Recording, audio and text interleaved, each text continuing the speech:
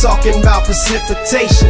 I'm talking Father God. He gave Jesus the nations, and he's ruling now, even over pagans. One day he's coming back. You just gotta have patience.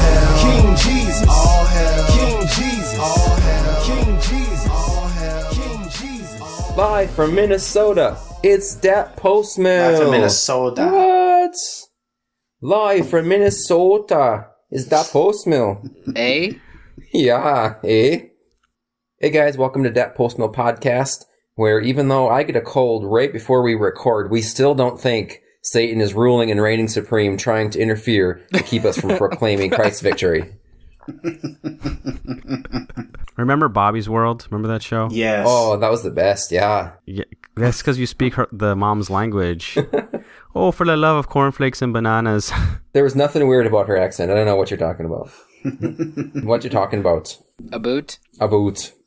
So is it that Postmil if a heretic has stuff good happen to them, like Creflo Dollar might get a brand new plane? Like, is that Postmil, or is that Dispy Postmil, or how does that work? Having a brand new plane is not a blessing. It is a responsibility, and there's nothing fun about having a private jet to use to go around to preach to people to give you money. I think it sounds like it's pretty fun.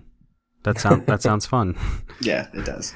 Riding around on a private jet. Did you see the pictures of the inside of that plane? Oh yeah, it was pretty It's like sweet. all gold trimmed.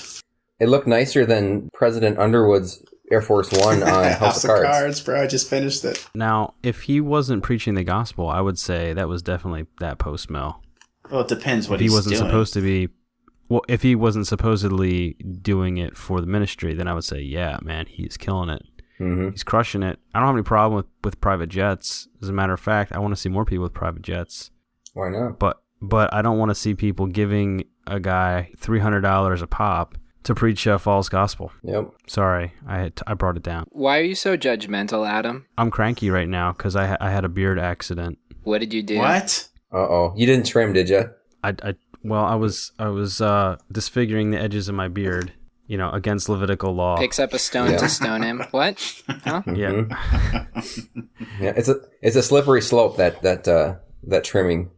Don't start. It's like when you're cutting your nails, you got to trim a little bit more to make it even, and then all of a sudden, like you've just You're bleeding. You're bleeding. You've done the whole You're thing. in the ER. So now I'm down to what I call super stubble. No, you didn't. Man. I call it sinful face. Yeah, I'm probably at 3 millimeters or something like that. But by the grace of God, it will grow back. I will rebuild. That Postmil. Amos chapter 9, is that what that is? Nehemiah, I bro. will rebuild Nehemiah beard. the tents of David. The walls that are torn down. But like they did in the Old Testament, I have to go to a city of refuge to hide my shame until the beard grows back, and then I can come back. I was gonna say if you came to my church, bro, you would definitely be under discipline. Dude, I love your church. I'm going. But it was a bittersweet thing because even though I was sad, my wife said she likes the beard better. So I was thinking that all this time it was displeasing to her, but it turns out she likes it better. That so Postmil. I'm happy now. Yeah, All right. I got a Postmil wife. That Postmil. Going that long, displeasing your wife didn't bother you. Well, it was kind of like one of those things where she says, it's okay. It's okay. She said, I know you like it, so if you like it, then I like it.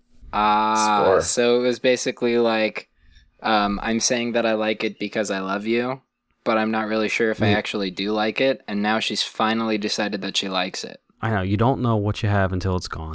I see how it is. Yeah, I have at least probably half of the kids that I teach music to daily tell me that my beard is scary and I should cut it off, but I can't do it. Can't listen to the pagans. How bro. many inches are you at now, Colin? Ooh, I think it depends on the spot on my face, but 2 or 3, something like that.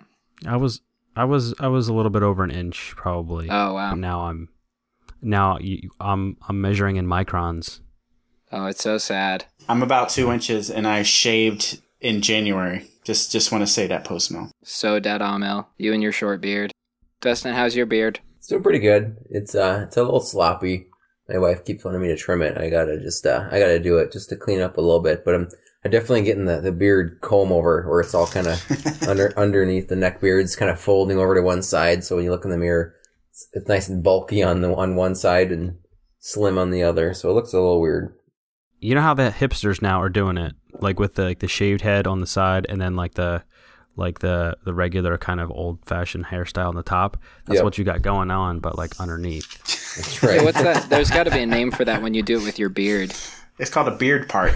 Yeah. You know what I'm talking about, though. Yeah, it's like you got a shave shaved part head, of the head except for not the top part. and it looks like you have Don Draper haircut on the top. It's a faded comb over. No, not fade. Like you shave all of your head except for the top part. Like it's skin. Okay, just imagine Don Draper's hair. Are you talking about a mohawk? But then like Yes, imagine a mohawk except for the hair on the top is all of the top of your head instead of just a slim part in the middle.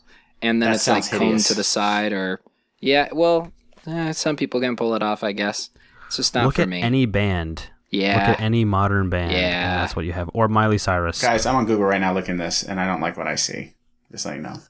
I just don't like what I see. If you have like only half of a beard, like you only you shave half of your face and leave the other half of your face completely there, is that like a beard mullet where it's like, business on one side, party on the other side? A bullet. Two-Face. I believe that's called an abomination of desolation. So then if we do the same thing that people are doing with their hair where they're like shaving the sides, is that like when you shave off your chops but leave the rest of your beard? Like what is that what we're looking at or is it more like a goatee? But it's got to be combed over. But it has to be combed over? If it's combed over, then it's hipster. Yeah, then it's hipster. I don't know if I could comb over my beard. I don't think it would obey. My beard is a bit rebellious. I'm a reverse hipster. Reverse hipster? What about those people who were hipster before it was cool? I'm a hipster. If you have a rebellious beard, that means you need to stone it, and you can put those beard baubles in it. I think I'm just going to stick with beard balm.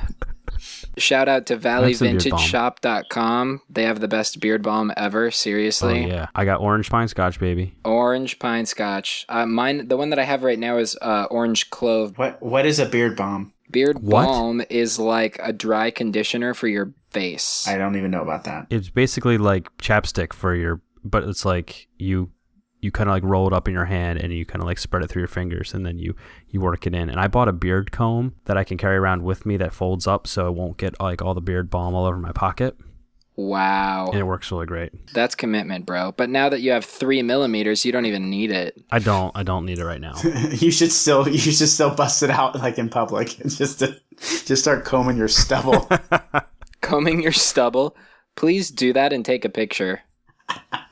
We should. We'll have to get a discount set up for our listeners, but I think doesn't Perform and Reloaded's got some percentage off. It's like 5% if you put in Reloaded at checkout, all caps. But they're really cool people too. They'll be willing to talk to you too if you want some advice. But right now I'm actually considering purchasing additional beard balm because I'm going to need it because now that my stubble is growing out, it's going to fro up, so it's going to frizz out before it actually lays down and does what I want it to. It was getting really good with the training, but now it's all messed up. You've thrown it all away. Apostasy, bro. Apostasy. Beard apostasy? How dare you? Depart from me. Oh, wow.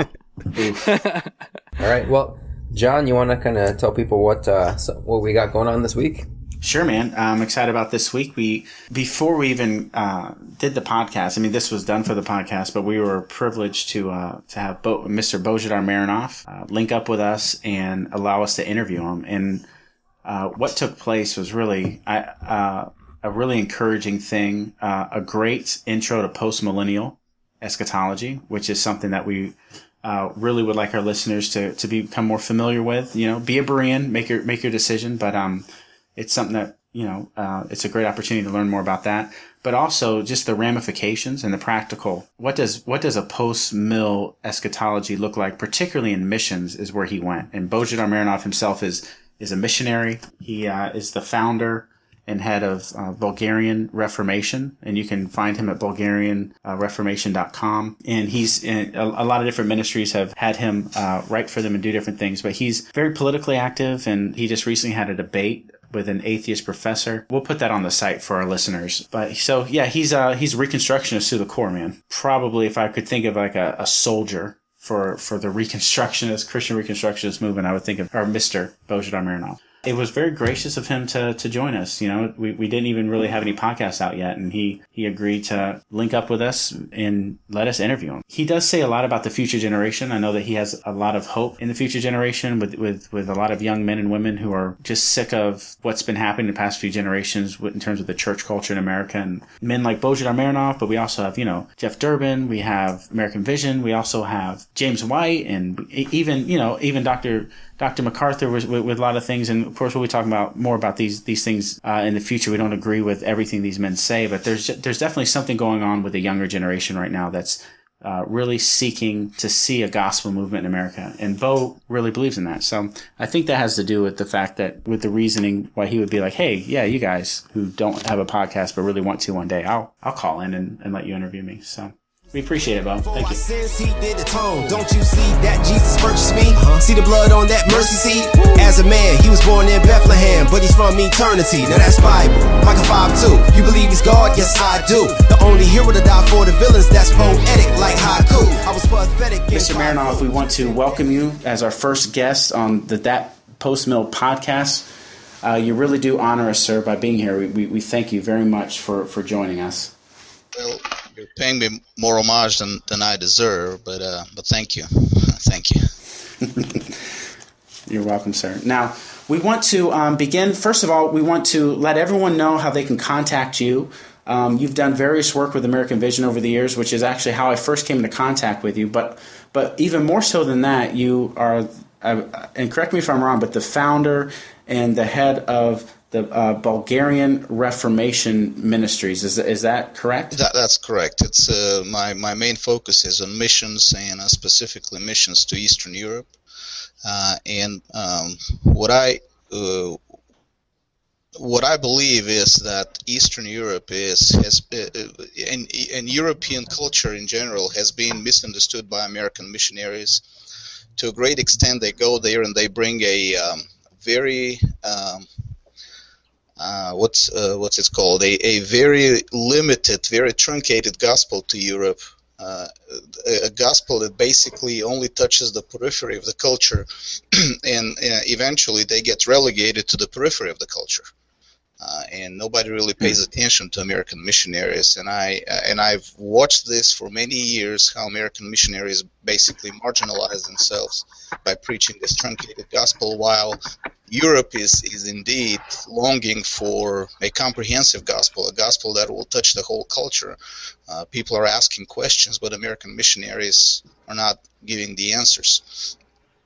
And honestly, nobody's giving the answers these days, which we should expect of everybody else. But why should we expect those that are supposedly bringing the gospel not giving answers?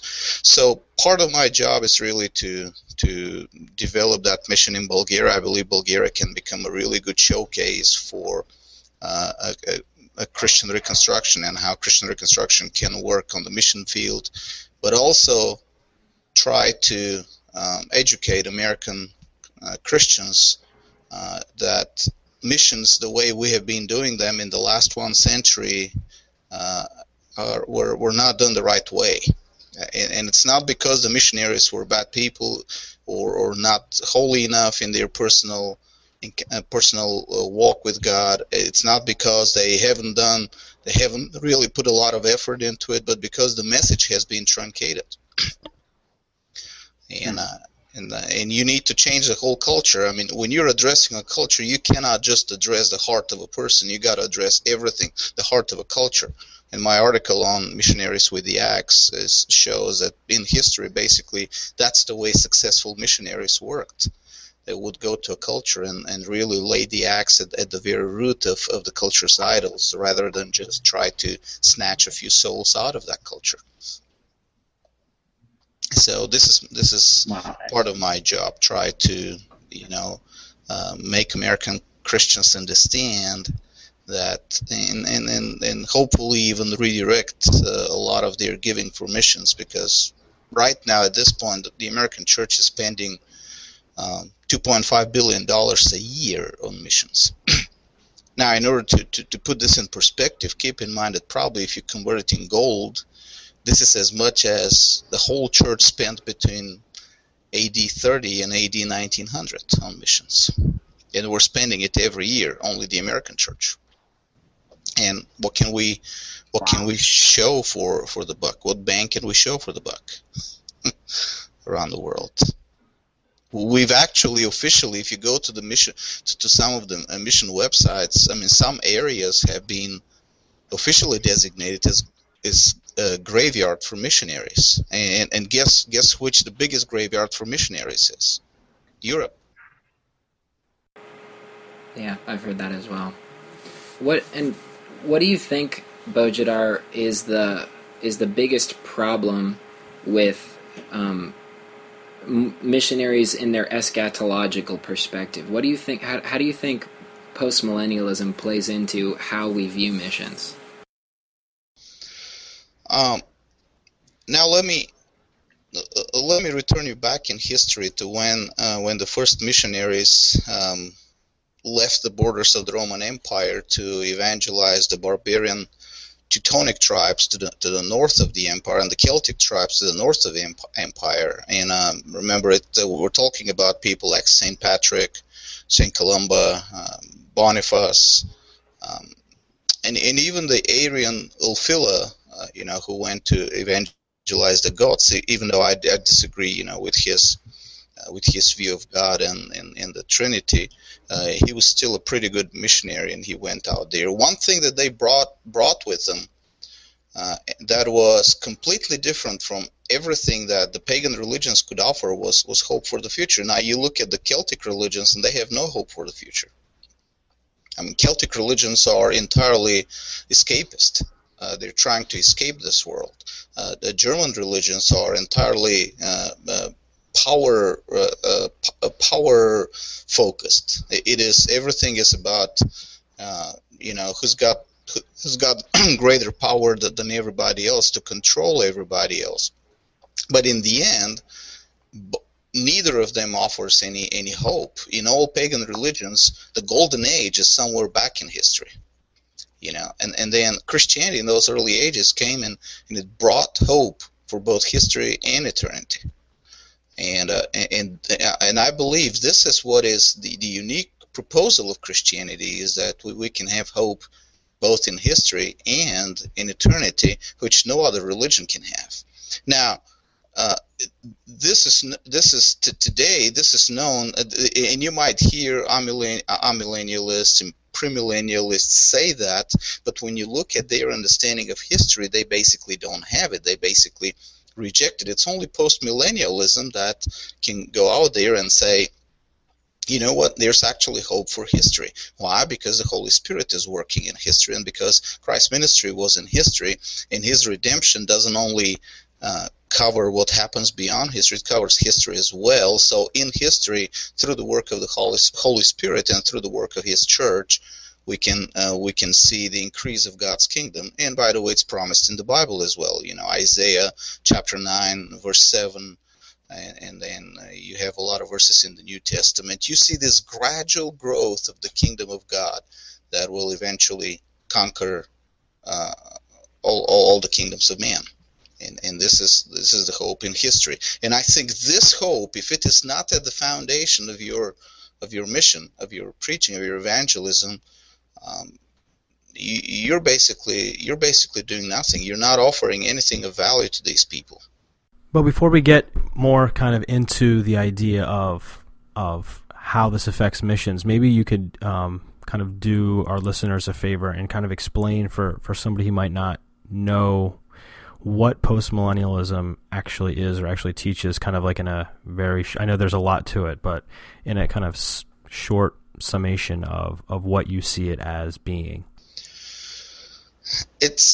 I wish there was a short a short description of it, but let me put it this way: when you postmillennialism actually is the eschatology. First of all, postmillennialism comes from the fact that we believe that Jesus Christ is coming after the millennial kingdom. We believe that the millennial kingdom is the 1,000 years are not literal; they're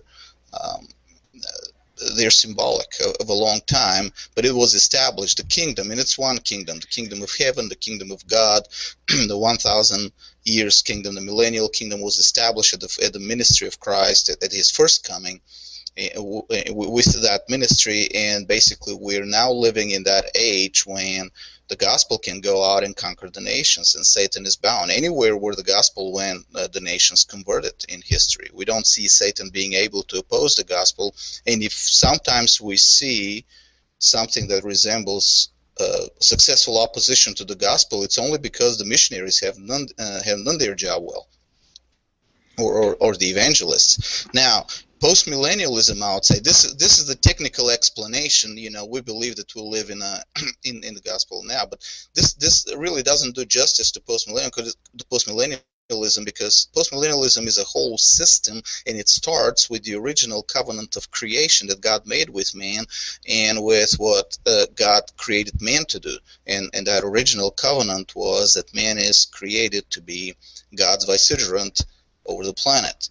That means he was supposed to take dominion over the planet, not dominion over other man, but dominion over the creation under God, as God's agent, as God's representative to creation. Now, when man was created at the beginning with this task in his spiritual DNA, that task was not taken away from man in the fall. It was made more difficult for man to do it, and man basically became also representative of Satan. But the task remained. The fact that man crippled himself morally doesn't mean that task was taken away from him. So God said that what he was going to do is he was going to send a redeemer, so that man is restored into what? Into the original task that he's been given, and that is conquer the planet for Christ. It means bring that order of the garden to everything. So postmillennialists go all the way back to Genesis and take this continuity, and we don't think that God suddenly changed his mind with the fall, that the fall somehow surprised God, and God said, just discard that original covenant. The only thing I'm concerned about is saving man's soul and taking him to heaven. We don't worry about the creation anymore. No, the New Testament shows that the same task remains. And in fact, because we're talking about the gospel, and a lot of people will say, we're just preaching the gospel and we don't want to conquer culture, I always point them to 1 Corinthians 15, where Paul starts in verse 1. He says, now I make known to you, brethren, the gospel which I preached to you. And then he continues, and a lot of people stop at some point and say, well, this is the gospel, a few propositions about my salvation. But really the discussion continues all the way to verse 28. He speaks about the order of resurrection, and at the end he says, for he must reign until he has put all his enemies under his feet. Before that, he says, then comes the end, when he hands over the kingdom to the God and Father, when he has abolished all rule and all authority and all power. So we see in history, and then in verse 27 he says, it is evident that he is accepted who put all things in subjection to him. And when all things are subjected to him, then the Son himself will also be subjected to the one who subjects all things to him. And this is really where the gospel is pointing to. The gospel is pointing to all things being subjected to Christ. Now, what does that mean? Does that mean that Christ must come personally to subject all things? No, Christ is here through his Holy Spirit, and we see the most often quoted Old Testament verse in the New Testament is Psalm 110:1, where he says, sit at my right hand until I'll make all your enemies your footstool. So how's that dominion going to be exercised? Well, through his church, and his church bringing his gospel and his law to the nations, as we see in the Great Commission. All authority has been given to me in heaven and on earth. So postmillennialism just takes these verses seriously, and takes the original covenant of creation seriously, and we believe man is restored And not only he is restored, but he will be able through the Holy Spirit to fulfill that original mandate of dominion over creation, which means that postmillennialism differs from all the other views and all the pagan religions, by the way, with the fact that it teaches an uncompromising optimism, uncompromising hope, but not just optimism about eternity, but optimism and hope about history.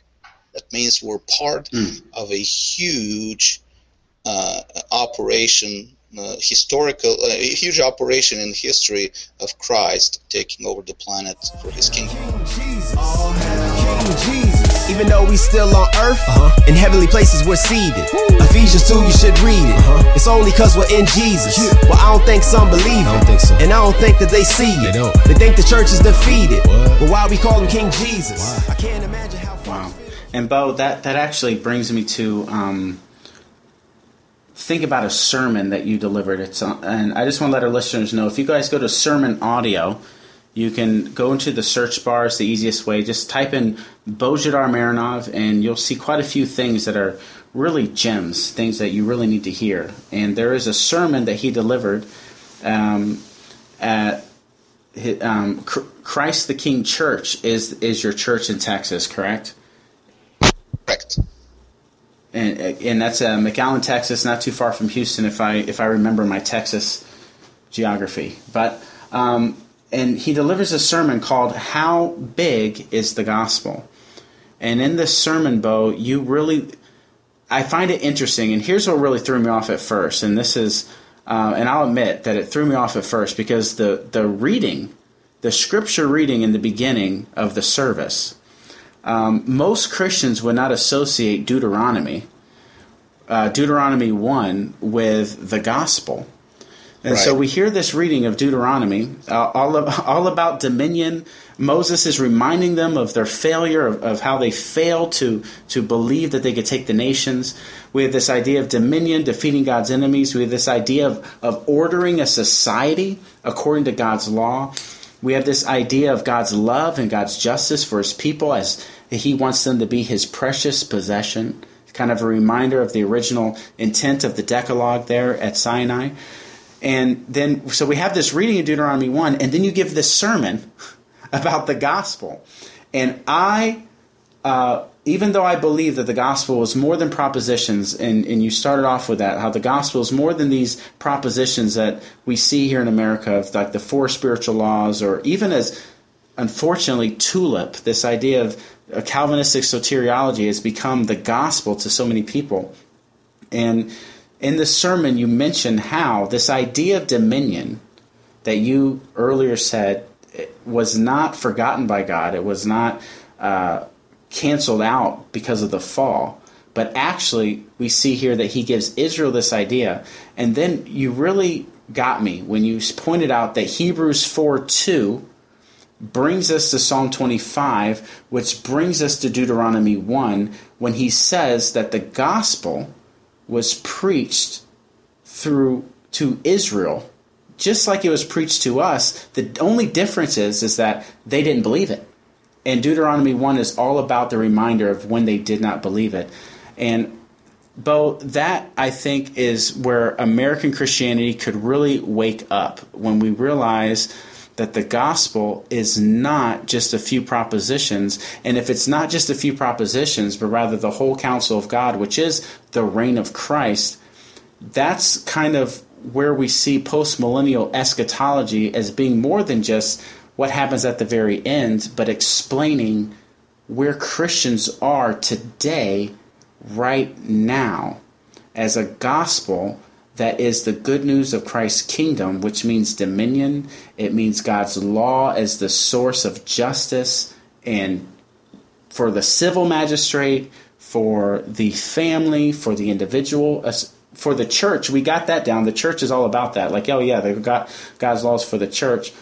So I guess my question to you, Bo, is in light of your sermon on how big is the gospel, if you could maybe just real quickly reiterate, if you could tell a Christian right now who really believes that the gospel is just the first few verses of 1 Corinthians 15, like, what would you have to say to them regarding their role in America now if they would just believe that the gospel is more than that? About their role in America right now? Well, we have, now first of all, America has never been, America used to be a Christian nation, and I think in a sense it still is, at least in the private convictions of the majority of people. I mean, there is a very strong Christian element even in the unbelievers in America, which still makes it a more desirable place to live than any other place in the world, no matter what people believe. But what we have seen, at least in the public arena, in the public square, in the legal system, in the social order, in the institutional order, we see this this abandonment of Christianity. Christianity is not only silenced, but we have the whole institutional and social order changing step by step towards more paganism, bring us closer to what the Roman Empire was before Christianity than what America was 200 years ago. And what a Christian is supposed to do is a Christian is supposed to, if a Christian becomes when you're a post-millennialist, what you know is you need to do something about changing that towards better, which means that the first thing you need to do is to start reading the Bible, understanding that the Bible is not just about your personal salvation, and then reading, trying to find in the Bible the rules, the laws, the principles for redeeming everything else, redeeming the whole creation, just like Romans 8 says, the whole creation is eagerly waiting for us to be revealed as God's sons. We're still not revealed as sons of God if we don't know how the Bible relates to redeeming creation. I mean, if the only thing we're concerned about is saving our hands and go to heaven, then we're still not revealed as God's sons. And we also, a person like that need to go to John 3:16, the most misquoted verse in the New Testament, John 3:16, and see what the point of the verse is. A lot of people say, well, that verse shows that God is concerned about our personal salvation, but the verse starts with, for God so loved what? Your personal soul? Your individual soul? No, he loved the world. And then, also loved the world, he made sure that those who believe will be saved, so that, and then the next verse ends with, so that the world is saved. So basically your salvation is only a tool for the redemption of the world. Your salvation is not the main point, which means that now you have to refocus on what the Bible says about now that you're saved. You need to refocus on what the Bible says about redemption of everything around you, including all the way to economics and politics and so on. So, Bo, what would be, in your estimation, the biggest difference between like a premillennial or amillennial missionary who goes to like a foreign country versus one that's postmillennial? Like, what is the practical difference between those two groups of missionaries? The practical difference would be that when a postmillennial missionary goes to a foreign country, to a foreign culture, he looks at the culture as a whole. He doesn't just look at the individual souls of men trying to snatch a few converts out of that culture and save them. He's looking at the whole culture. He's looking at salvation of individuals only in the context of redeeming the culture, and he's also looking at redeeming the culture as something that must be preached together with salvation of individuals. Now it is true that a culture cannot be fully redeemed unless people in that culture are redeemed, or at least unless you have a critical number of people that are converts. But still, the glory of God will be revealed to everybody, not by snatching a few souls out of that culture. And so, but by changing the whole culture. Now, what you see with premillennial and amillennial missionaries that I have seen is the only thing they offer, basically, if they ever touch the culture, the only thing they offer is, oh yeah, we can have some opinions about the political and economic issues of the day and so on, but they don't see those political, economic, educational, scientific, and so on issues of the day as a legitimate area of missions. Now, man is a complete creature, a total creature. Man has his own individual soul, but he's only participating in the society. That's the way God made us, one and many. I mean, we are a separate part, we are separate individuals, but we're also part of that society. Now, if you're only preaching the individual soul of man, this means that you're basically preaching only to part of man. You're not redeeming the whole man. You're not redeeming his participation in the society. And that's what I see with premillennial and amillennial preachers and missionaries. Basically, they leave their listeners with this schizophrenic contradiction in them, because they have to live in a society which is thoroughly pagan, and they have absolutely no idea of how to change it or how to react to that paganism in the society. And on the other hand, in their personal life, they're supposed to act like Christians, in which is eventually that schizophrenic tension between one and the other destroys them and makes them apostatize. I mean, I've seen many situations where basically the only thing a missionary is producing is future apostates instead of people that. Whereas if you preach a comprehensive gospel that both gives hope and also gives you a comprehensive idea of how to bring that redemption to every area of life, then a man is complete. He doesn't have to worry of setting one part of himself against another part of himself, but his whole being, his whole participation in the society is consistent. And even if he is not able to conquer himself and the society within his lifetime, he is still consistent in working towards that goal. So do you get people who say to you that you're adding to the gospel, or that you're putting additional things on people? Like, how do you defend that charge? Or how do you respond to that? My response to that is that biblically, we know that when God establishes His throne among His people, the two pillars of His throne are righteousness and justice. It's not just righteousness, but righteousness and justice, which means you can't preach one without the other. So, what are they accusing me of adding justice to righteousness?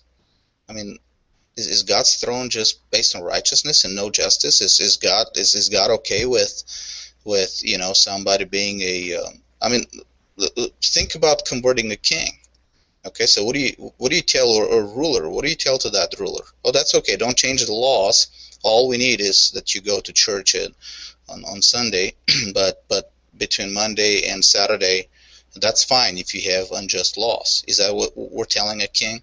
Now, what do we tell anybody else in the culture? With all the measure of control and dominion that they have in that culture, we're telling them, no, it's the only thing that's necessary is for you to be saved, and the rest of it is not important. I mean, think about somebody going to the tribes down in Amazonia, let's say, because this is a really extreme example. I have an article on that, and going to those tribes, and think about somebody, they come to Sunday. They come to church every Sunday and they sing and so on, but then during the week they have the same old pagan practices and idolatrous worship and so on. I mean, is that going to be something would be okay with? If not, why do we believe that a preacher, when he goes somewhere, should avoid preaching to bringing the gospel to every area of life? The practical difference basically is that premillennial and amillennial missionaries only address personal salvation. The postmillennial missionary, by default, will have to address the whole culture. Jesus. I can't imagine how folks feel. They don't know that this host's real. They don't know about Postmil. His enemies are just roadkill. And that's so real. Yeah, that's so real. Christ Jesus is dominating like Carmelo at Oak Hill. And this ain't high school. King of Kings is what I'm getting from this is that missions, which is a huge thing. I mean, you mentioned in the beginning of your talk how many millions of dollars the American church alone is spending every year on missions. And yet in those missions, in these movements and in these ministries, they are going into these cultures and basically preaching, I don't know, a limited gospel. A gospel that's basically all about the individual plight, the sinner's need to be redeemed, and then hopefully, you can be freed in Christ and faith and then have a cushy afterlife kind of thing. And when the gospel is much more than that, the gospel seems to be, according to what you're saying, and I agree with you. I think that the gospel in Scripture, I mean, you said in your sermon, again, going back to your sermon, how big is the gospel? You said that the Bible is big because the gospel's big. The Bible isn't all this redemptive history because we need to defend a few premises and a few propositions about what it means to be saved. It is a story of a God who is redeeming not just an individual, but he is basically claiming his justice. He is showing and revealing that he is indeed rightful king. He is rightfully the one to be worshipped. And resurrection seems to be that justice returning to the world, which Paul says in Romans 1. He begins his gospel by that Jesus himself, the Son, is named and proclaimed to be the Son of God by the Father because through his resurrection. His resurrection was his victory over death and all that. I think that's important because, Bo, what you're saying is that understanding Jesus as King, who's reigning now and today, is very important for how we do the work that we think we're doing in the American church. If the American church is spending millions of dollars on missions, then it might help that we believe that Jesus is King and active now and reigning. That might explain why there's so many. I don't know what you would think of this, but for example, the American church spends a lot of money giving their missions program, giving to Israel and the state of Israel, and to see Israel rebuild their temple and to see Israel do their thing. Would you see that as a direct result of dispensational theology in America? The funniest thing about dispensational theology is basically dispensational theology is post-millennial about Israel and premillennial about everything else. I mean, they see great hope in history for Israel, so they're investing everything in the state of Israel. But they don't see a lot of hope in anything else except their church buildings, of course. But that's why they're not investing. I mean, you hear dispensational preachers in the United States, and I'm not going to name names here, but in the era of Google, everybody can Google it, that say I couldn't care less about the cultural war in America. I mean, how can anybody that has children say that? But the reason is that he's self-conscious. He's self-conscious about it because he doesn't believe the cultural war can be won.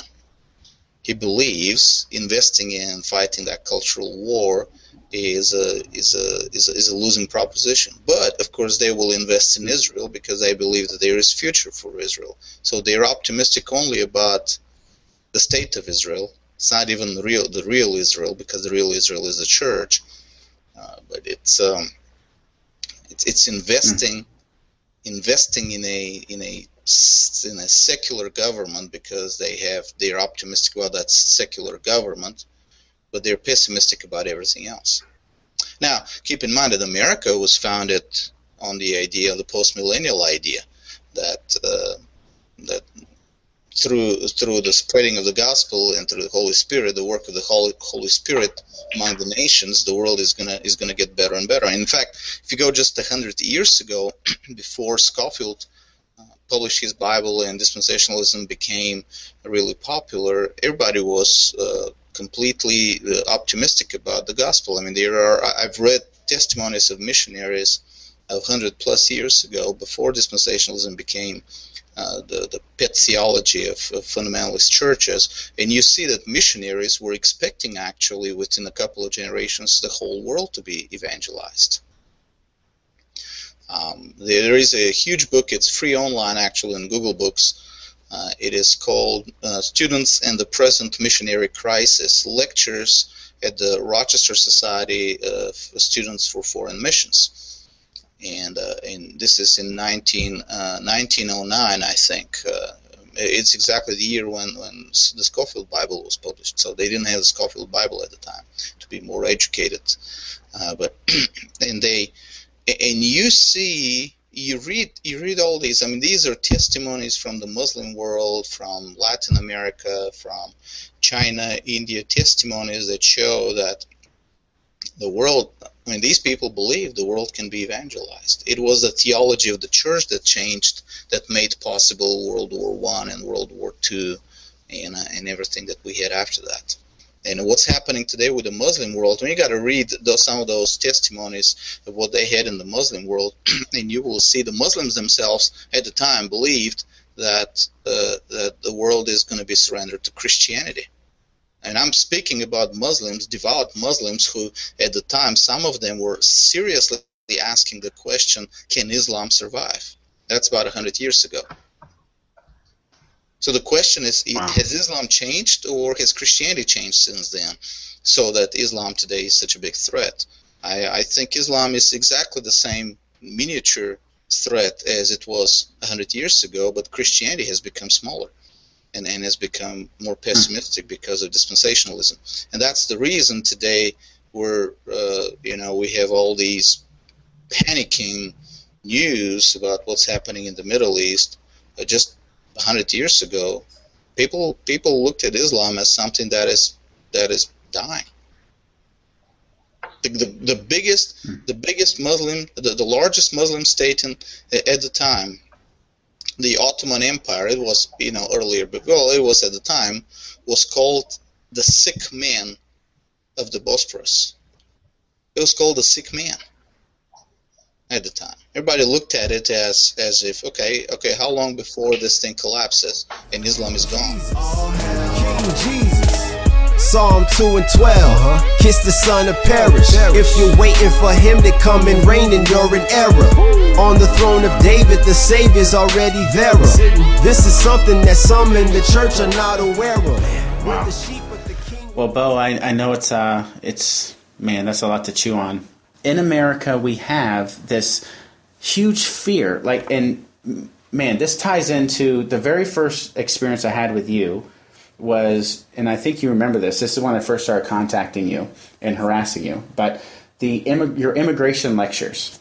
And your lectures on immigration are, listeners, please Google and look up Bo's 3-part series on immigration. It will rock you. It will change you. It's not just it's immigration, but also it's an excellent introduction to theonomy, in my opinion, because that's one thing that really did me in. But when you talk about when we talk about immigration, the threat of ISIS and the fear we have of Middle East terrorists and just the we call them Islam extremists coming into America, and that seems to justify in our culture, in our society, a really strict immigration policy to really control who comes and goes out of America. And it's all for the sake of security. Do you think that you could maybe speak on Islam, what it's doing in the Middle East, maybe what's really going on in the Middle East, which we don't see in the news, but there is a Christian thing happening over there, and also how that affects our immigration policy and what's wrong with that? I know that's a lot, but if you can maybe speak on that, I think that our listeners would really learn a lot. A friend of mine, Professor McCloskey, said that The book is about something it's called Bourgeois Dignity, and it's actually economic history, but she wrote there a very interesting line which applies to, it's not about Christians, but it applies to Christians as well, and to the whole mentality, American mentality of the late 20th, early 21st century, and it is pessimism sells. For some reason, optimism doesn't sell. For some reason, optimism looks to optimism in the news does not sell news. What sells news is something to scare you out of your wits, something to make you tremble, and then go to the powerful of the day in Washington D.C. and just become their slaves so that you're saved. This is what's happening in America today. And all these news about the great threat of ISIS and the great threat of Muslim. Now let me say this. I'm not saying that Islam is not a threat. What I'm saying is that when the church has effectively emasculated itself, when the church has committed theological vasectomy over the last several decades and has nothing to say to the world, has nothing that will bring any hope and be or help the church be victorious, then even the smallest threat out there looks like a huge threat. Like a small child that looks at some really small spider and saying, we got a huge spider here. Spider is like quarter of an inch big. And this is what we have with Islam. We have a dog that has no teeth. I mean, it barks, but he has no teeth except, maybe a little bit. And it's very limited civilizationally. It's very limited in terms of numbers of people who are willing to lay their lives for something. But then, because we don't have a theology that can make us victorious, and we're scared by it. Now, let me remind everybody: when you say, Islam is so successful in Europe, it is still, Muslims are still about 5% of the population of Europe. And I'm sometimes looking at the numbers and I'm thinking, how come 5% command so much fear? How come 5% can become so imposing, fearsome an enemy that all our news are only about this? And the only reason is we have stopped preaching a victorious gospel. Islam is really not a threat. The biggest threat we have is not Islam. The biggest threat we have is our own seminaries and our own pulpits. And if today God intervenes miraculously and destroys Islam, let's say if we wake up tomorrow morning and Mecca's gone, Medina's gone, all the Muslims are gone, there's no Muslims in the world, we'll just find another miniature threat that we're going to blow out of proportions because it's just our eschatology that teaches us to find threats. Islam was created as a threat by our own eschatology. And it is only as big a threat as we allow it to be. Now, when we look at the real numbers at what's happening in the Muslim world, first of all, Christianity is the fastest growing religion in that region. It's not Islam. And in fact, Muslims themselves admit that Muslims convert to Christ by an alarming rate in the Muslim world. And they're not waiting for the American security agencies or the American military to convert. They are converting to Christ.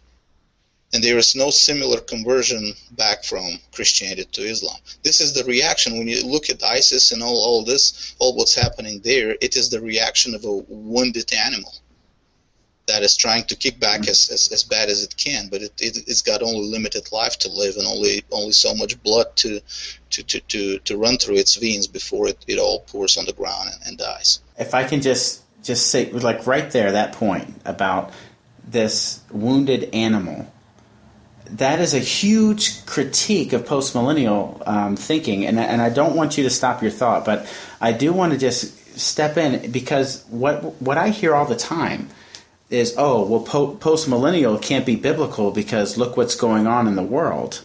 Well, the actual biblical position is that wherever you see the gospel successful, wherever you see the Spirit moving, we see that evil gets desperate and it gets violent, and it's like you said, a wounded animal, or it's like a drowning victim, and it's flailing its arms about, and it's really hurting anyone who's around it, but it's going to die. It's desperate for a reason. It knows that it's doomed.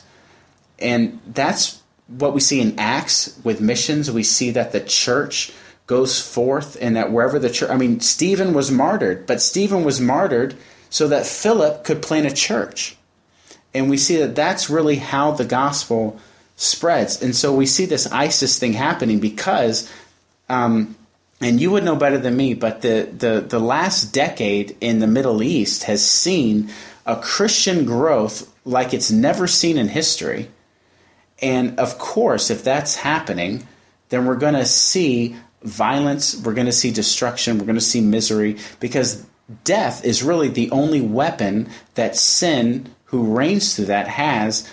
But again, death has been defeated by our King, so we need to continue to go forth knowing that it can't stop the gospel. Anyway, I didn't want to interrupt you, but that's a lot of people's hang-up for post-millennial thinking, is that, look what the headlines say. The headlines say that all this is going wrong, so it can't be, there's persecution, and post-millennialism doesn't allow for any type of persecution or problem, and that's just not true. Well, I would tell these people I lived under communism. Where's communism today? And it was the brutal type of communism that would openly, through government persecution, persecute Christians. Where is it today? If these people lived in 1942,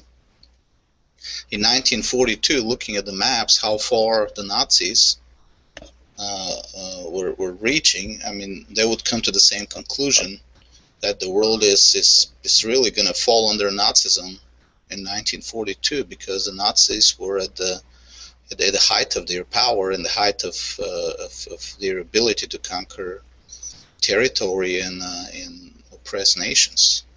And just 3 years later, what happened? Same thing. If you read articles of the 1970s, you wouldn't see anybody. Basically, until Ronald Reagan, there was no politician on the American political scene that would openly say communism. I give communism one more decade. Everybody else believed communism was around to stay for as long as possible. Everybody believed that with us losing in Vietnam, communism is now uncontested and victorious around the globe. A lot of people believe that in the 1970s. And again, today people are looking at Islam and thinking, exactly the same thing as so many people thought back in 1942 or back in the 1970s. And what's the answer? Well, you guys are making exactly the same mistake as usual. You're not looking at what the gospel is and what the gospel promises. You're doing newspaper exegesis. And on the subject of communism, what are the two biggest, staple communist nations? North Korea, whose people are starving to death, and China, which is one of the biggest growing Christian movements in the world. So even Cuba is surrendering to capitalism. Even they allow private enterprise now. The thing about China is that it's becoming Christian faster than probably any other country, and it's basically a country that's subservient to the United States, as far as its labor is concerned. And I don't think China, in the grand scheme of the thing about doing the newspaper exegesis, is that the post-millennial person could just turn right back around and say, we're living in air conditioning with Facebook on our phones. Just 10 years ago, I didn't even have text messaging, and now that Postmil. Yeah, that's what we're talking about. We're talking about that Postmil. So yeah, that's the thing. You can't live by what the newspapers say, and even when you do, it rolls the post-millennialist way anyway. So there's really no reason for us to give in to that critique. Wow, amen, guys. Well, what we've gotten from this conversation is that the gospel of Christ, no matter when the world is, no matter what's going on in the world, the gospel of Christ is relevant, not only relevant, but it is the solution to all the ails and all the problems of society, whether it be communism, whether it be Roman imperialism, whether it be any kind of oppression or tyranny or of any kind. Which is ironic because in this nation we have, if I can follow Bo and not name names, but mention a preacher that was just on Morning Joe on MSNBC saying that the pulpit isn't a place for politics. Well, sir, you're wrong. You are going against church history. You're going against the gospel, the very nature of the gospel, and what has happened before you by saying that the pulpit is not a place where you tell the people of God how to conduct themselves in society. And post-millennial thinking is not, we're not just focused on what's happening in the end. We are understanding and we are pleading with the church to know that Christ is king right now. He is active. His dominion will never see an end. His kingdom will never see defeat. God has chosen to install his king in Zion, and that king, the Messiah, if Jesus is the Jewish Messiah, then he is necessarily the king of all the nations, because that is the covenant. That is the plan all along when we look in Scripture. So we see a king who's resurrected, who's defeated death.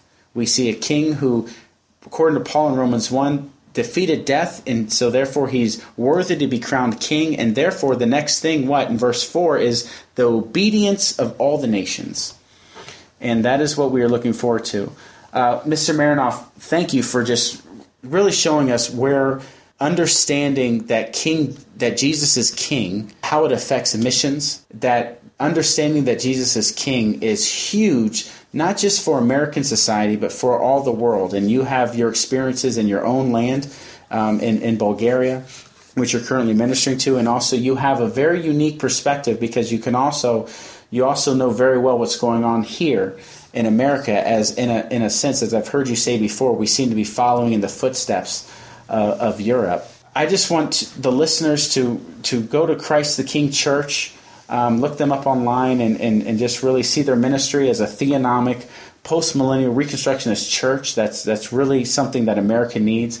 Also, go to Bulgarian. Let me go actually right here online. Go to BulgarianReformation.com.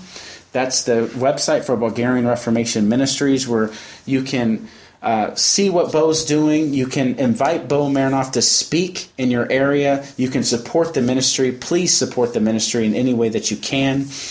Also, go to American Vision, where Bo has done a lot of work with in the past as well. American Vision is a ministry that is Reconstructionist and post-millennial. We definitely want to support them as well. Bo, thanks for joining us on our first podcast. We are really honored to have you, sir. It was a pleasure. It was a pleasure and privilege to me. Excellent. We're also glad we could show you some new technology with Google Hangouts. Not Postmil. That's right. That's that Postmil. Yeah, thank you, Bo, for joining us. But again, we really want to see you, the church in America, wake up and realize Jesus Christ is king. He is king right now, and right now he is calling you, the Spirit-filled people of God, to take dominion and to preach his gospel, not as an afterlife destination, not just dealing with your individual justification, even though that is an awesome thing, and we praise God for it, but as the means through which he is restoring the world and is bringing his justice to all the nations. We thank you. This is Dat Postmil. Adam, Colin, do you have anything to add? Hashtag Dat Postmil. Keep hashtagging Dat Postmil for real. Yeah, I just want to put in a little plug. We use Dat Postmil with one L because I was saying that Postmil. Oh my gosh! Yeah, Postmil with two L's. That sounds like a cereal conglomerate. So we want to use the one L. And the original really is one L. #Dat Postmil. Except no substitutes. Excellent. All right, so 1L. 1L. Definitely. If you really want to be authentic in your Dat Postmil, whether you're critiquing us or whether you're supporting us, just use 1L so we see it and so we can get the message. All right, guys. Well, thanks for listening. We encourage you to go to datpostmil1l.com and check out the rest of our episodes on there. We do have 3 mini-sodes that we recorded as we were preparing to launch the official podcast, so check those out. There's some good content there you can listen to. We've got a few blog posts. We'll be putting more up there. We've got a resources page with recommended reading, some books to check out, ones to purchase and for free. And we definitely encourage you to give us a rate and review on iTunes. I think we only have 1 up there right now, but let us know what you think. Send us an email, contact us if you got questions.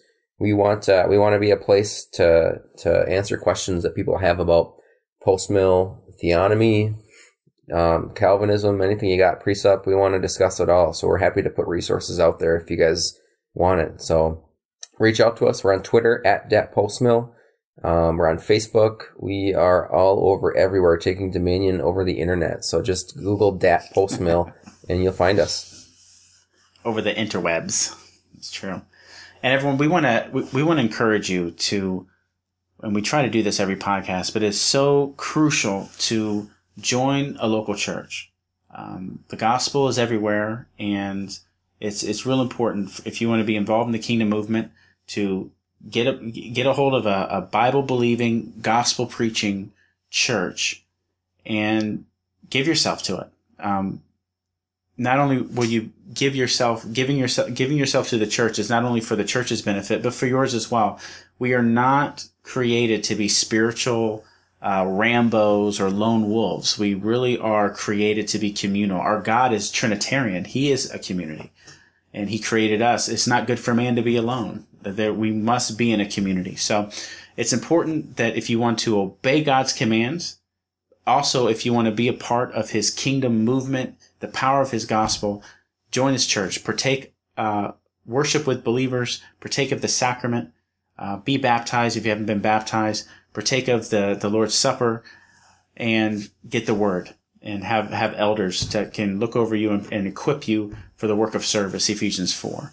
And also, listening to Bo's interview, this is some powerful stuff that Mr. Marinov has shared with us, just the power of the gospel, not only here in America, but also abroad. Even the Middle East, even the Crescent, even Islam is no match for the gospel, which is why they're so desperate. So it's really, if you can listen to that interview and not go running to your local church right now to serve and be a part of this, I don't know what's going on with you. I really hope that we can do this. So take dominion, obey the gospel, fall in His grace, and keep listening to Dat Postmil. The sheep, but the king will protect us from the werewolf.